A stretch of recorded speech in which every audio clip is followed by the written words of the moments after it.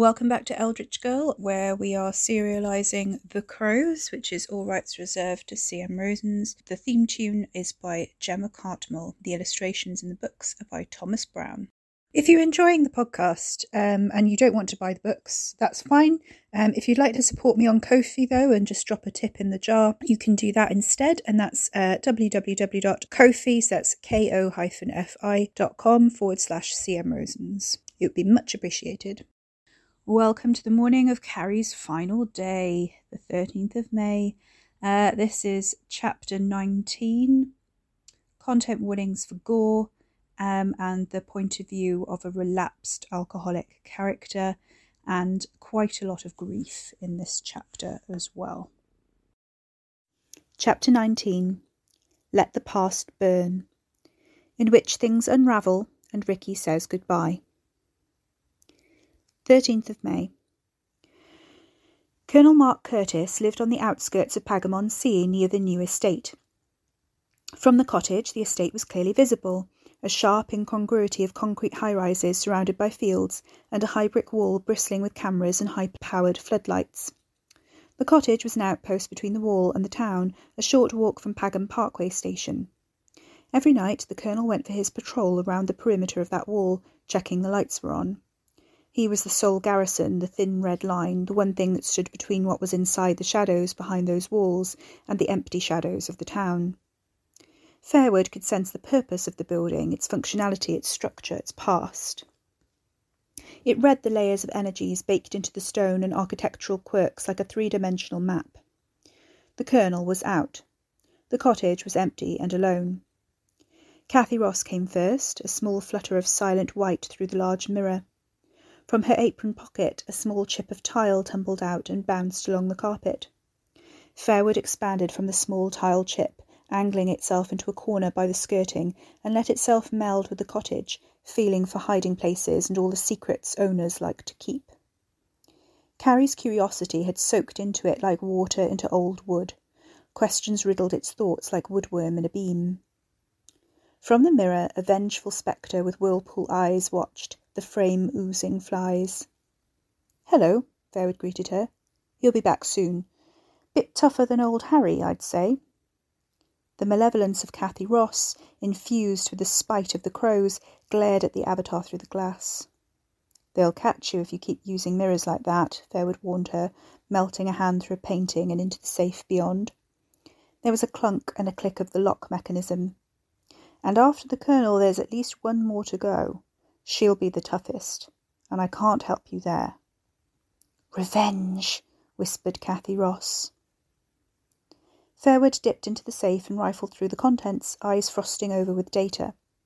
The new broadband connection was worth the line rental. Anything outside of Fairwood's own experience could be downloaded. The photograph was at the back, in a manila envelope. It was a match to the one Janet Varney had tried to burn. The figures were clearer, unmarred by fire damage. "Well, this isn't good," Fairwood muttered, sliding it out. "Better keep hold of this. He won't be needing it after today, anyway." The flies buzzed in a low drone, vibrating bodies swarming thick against the mirror glass.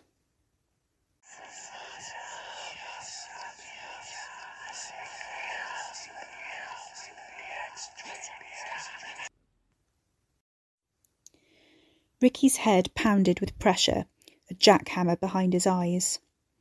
It was the last day. Her last day. Rising season was upon them. He could feel the life in the soil below his feet, pushing up with greedy, thirsty fingers, the contamination taking root in long dead flesh and marrow bone. His father would be recovering faster now without daily dosing.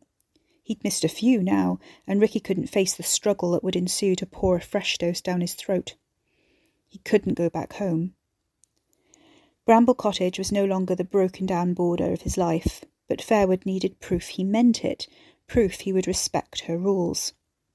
He knew he was swapping one cage for another, but at least it was one he'd chosen. He strolled back to the mouth of the smuggler's tunnel, spat on the skin of his latest palms, too smooth, too new for decent work, and dragged the bulging sack of bits and bones further away from the gaping hole. It was not a part of him. No reason to feel it was being cut off, no reason for the hollow in his chest. It was spring cleaning, that was all, not an amputation. Antlers twitched as the skull bumped along the ground. The green man tile bumped against his leg. A leaden razor pulsed in his chest. Gerald dragged a groove through the chase and into the fields beyond it, trussed up limbs tight against the donkey hide. The pyre was ready. Gerald was silent, inanimate as ever, not one to fight against the web of destiny. Even when Ricky bent his knees and hurled him up into place, there was no movement, no protest. "It can't be helped," Ricky said, gruff and panting. He dug out the green man and propped it up so Fairwood could see. "Don't look at me like that. It's the only way she'll trust me." Ricky glanced back at the green man. "You think you got the missus all to yourself, don't you?" he asked it, thinking of Carrie. "Way I see it, that still ain't true. Not really. Look, this is my sacrifice. All for you. We go way back, you and me, right? Well, what's she burning then, if she loves you more than I do?" "What?" Ricky took a step back. "I'm just telling the truth," he said sweetly. "I'm giving up something. But she hasn't, has she? Not all of it." "What do you mean?" "That family of hers. That necklace she wears, binding her to them. She hasn't taken it off, has she? Still a part of her she hasn't given up." No, you're trying to get between us." "I'm not. I'm just saying I'm as committed as she is. I'm an asset. You need me to do the things she can't." He nodded, giving the flames their cue, and the pyre ignited in a rush of smoke and sparks. The heat flared against his skin. "See?" His voice caught. Gerald never moved when the flames licked his hide. Never twitched, except when the wood shifted and the skull sank, twisting sideways to stare mournfully at his creator and betrayer with dead, dun-coloured eyes. For a brief moment they reflected someone else behind Ricky, creeping up with long-limbed stealth. Spider-jointed arms reached for him in a dark rage, claws extended. The flame-licked skull smiled, and Ricky turned too late.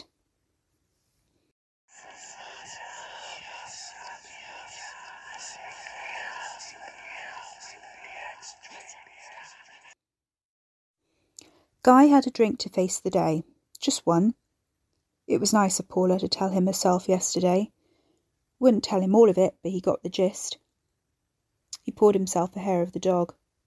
Beverly would say it was all right, even if his dad would disapprove. Oh, no, his dad couldn't disapprove any more. A phone call saved him from pouring another. Mark Curtis, on his way home from an early morning walk, inviting him over for lunch, telling him he shouldn't be on his own. "I'll be round in 10, Guy promised, putting up a front. Easy to do when you couldn't look the other person in the eye. Mark had been the first person he had told once Paula had left. "How are you holding up?" "Oh, you know," the sound of keys being pulled out of a pocket, jingling into the lock. "It's you I'm worried about, son. It's a hell of a thing to happen. Hell of a thing. You don't sound too clever. Are you all right?" "I'm fine," Guy lied. It hadn't sunk in, even though he had been waiting for the news for months. He thought it would be peaceful, at night in bed or sat up in his chair. He hadn't expected a house call from the detective inspector. "If I ask you a straight question, will you tell me the truth?" An unusually tactful approach from the old duffer, Guy thought, even though he knew what the question was going to be. "Sure." "I know you had a little drop before the meeting this week. I just wanted to ask, should I be worried?" He meant, was it like before? Should there be an intervention? Did he need to go back to meetings, to a clinic? Would his father be upset? No, of course not. His father was dead. Guy winced, rubbing the back of his neck. "Has Beverly said something to you?" "I want to hear it from you." Guy heard the door close. "Are you home?" "Just got in." Keys dropped into the bowl. "Come over when you're ready. We could have lunch." A pause, a gentle nudge. "I'm waiting on an answer, Guy." Guy sucked his teeth, holding back the tears. He hadn't cried for a long time, not since his mother died. He'd had to be strong for his dad, sitting up in his chair until 4 a.m, reading the same page of the same book over and over and not seeing any of the words. He hadn't cried at the church when the Methodist minister asked him to come up and say a few words.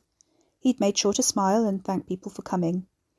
It wasn't her anyway, not her lying there. It was just a box with her name on it. Then they'd got to the crematorium.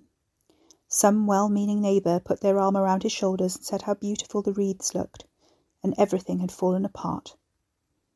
It felt like that now, his world crumbling, leaving nothing but empty space, no path, no signposts, no way back. The racing tips weren't enough. Bloody Ricky Porter. 5-2, what shit odds were they?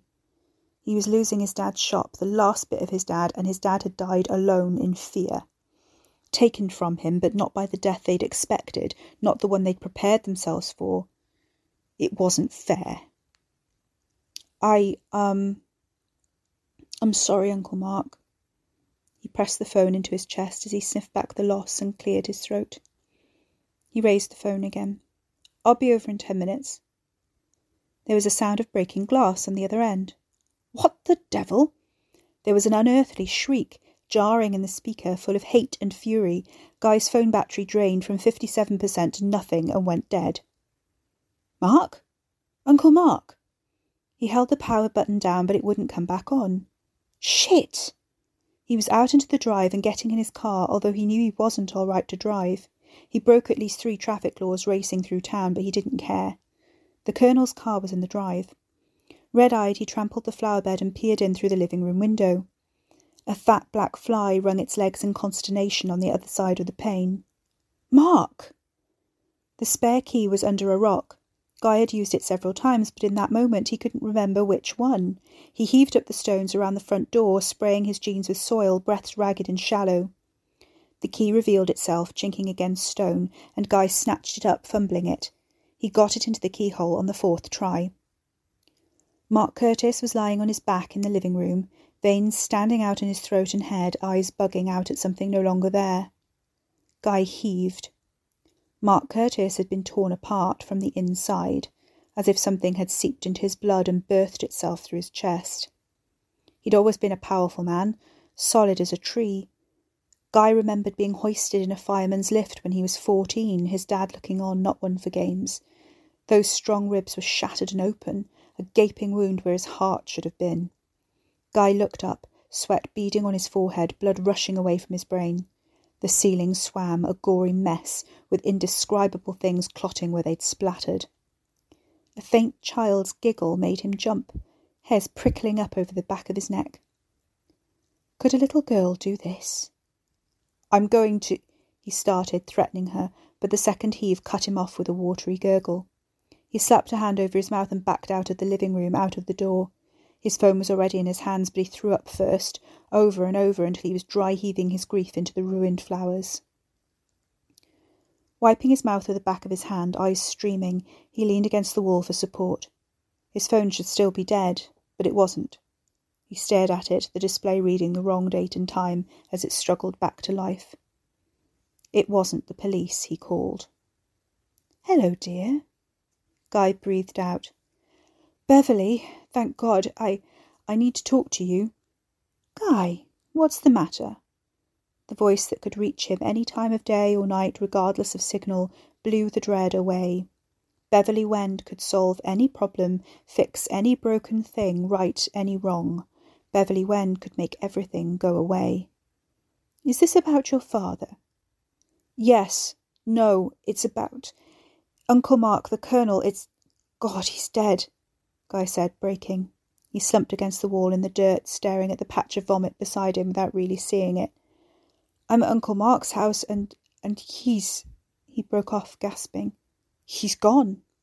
It's not his time to go, Beverly said, reasonable. Something ripped his heart clean out of his chest, Guy rasped. Can he come back from that? There was a dead silence. Beverly? Can he? She didn't reply. Guy lowered the phone from his ear, staring at the well-kept lawn that Colonel Curtis would no longer mow, the roses and lavender bushes he would no longer tend to. It wasn't his time to go. The abyss wasn't due to open yet, and even when it did, he would be back. Guy had imagined that scene 1,000 times in his head, running it over like a chapter in a novel. He, Guy, would be older and white-haired. He would be gardening, maybe, or out for a slow stroll. He'd look up, his eyesight weaker, hearing no longer as sharp. But he'd see Colonel Curtis striding towards him with his usual confidence, bristling moustache the same as ever, and they'd shake hands. And Guy wouldn't die alone, no matter what happened, no matter who or what life swept away from him. And the Colonel would play chess with him the way they used to when Guy was a boy, and this time Guy might even win. Colonel Curtis had been loyal to the bishops all the years he'd been in Pagamon Sea, generation after generation, getting to know them all as the decades came and went. A friendship the Colonel claimed went back before the Battle of Hastings, although the family line had gone through several family names since then. It didn't matter what they were called. The Colonel had always sought them out, the heirs to his friendship. Bloodhound faithful, Harry had liked to say. Loyal enough that, after the doctor's diagnosis, the Colonel was prepared to sacrifice even his honour for a dark ritual, a dirty secret, and give Harry a chance to live, to grow old, to have a child who would not, in their turn, leave the Colonel all alone. "Bez, please, I need your help," Guy whispered. "Please, Bez, I don't know what to do. I did everything the way you told me to. I didn't. Please, Beverly, please help him." When Beverly Wen spoke again, her voice was hard and cold. "I warned them. I warned them all at the start what they'd be bringing on their heads, but our Eileen always knew best, didn't she? Always knew better than me." Guy shivered, swallowing his sobs. "That ghost. It got Dad. And Mark. It's coming for you next. I know it will. Don't worry about me. I've got some tricks too.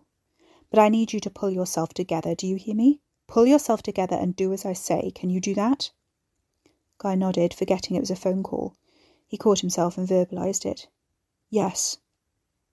"Burn it down." The dread pulled in Guy's sore stomach, whispering that this, obscurely, was his fault. He could hear Beverly in his hand. Guy, answer me." He raised the phone back to his ear. "Burn what down?" "Fairwood House, of course." "Burn the crows," Guy repeated. "Set her on fire," Beverly said, in tones that brooked no argument. "I'll deal with the spirit, but you deal with the house." "But—" Beverly's rasp sighed through his head, loaded with years of disappointments and the endless rebellions of her spawn. "Not you too." Guy struggled upright, lurching away from the wall. "I burn it down. I can't. It's cursed." "For the last time, Guy, it's not cursed. That's a story. There's a protection glamour on it that only affects us, and that's real old blood magic. It can't hurt you. It's a lot of things, that house, but it can't curse you." Beverly sighed. "It's under your skin, isn't it? Calls to you somehow, I know. I've heard it too. Now go over there, take some petrol and set the damn thing on fire. That will take the strength out of this spirit, and it'll be therapeutic for you. Leave the girl in there if you like. It will serve her right. Meddling like that, this is her fault." Guy shuddered, but the voice triggered something deep inside him, wrapped around his heart. "This is her fault," he mumbled, alone in the garden. The echoes of childhood faded and died on the breeze. "That's my boy." Beverly hung up. Guy stumbled back to his car and sat in it for a long time, gripping the steering wheel. When he rang the police to report the Colonel's body, the bottle of bourbon was already half empty.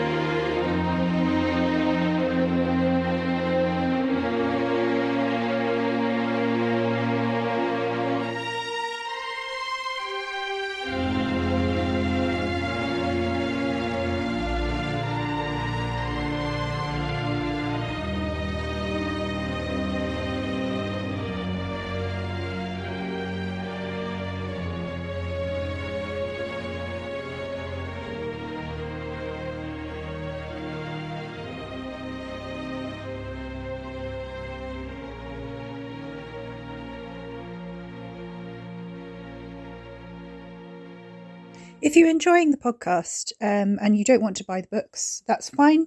If you'd like to support me on Ko-fi though and just drop a tip in the jar, you can do that instead, and that's www.ko-fi, so that's ko-fi.com/cmrosens. It would be much appreciated.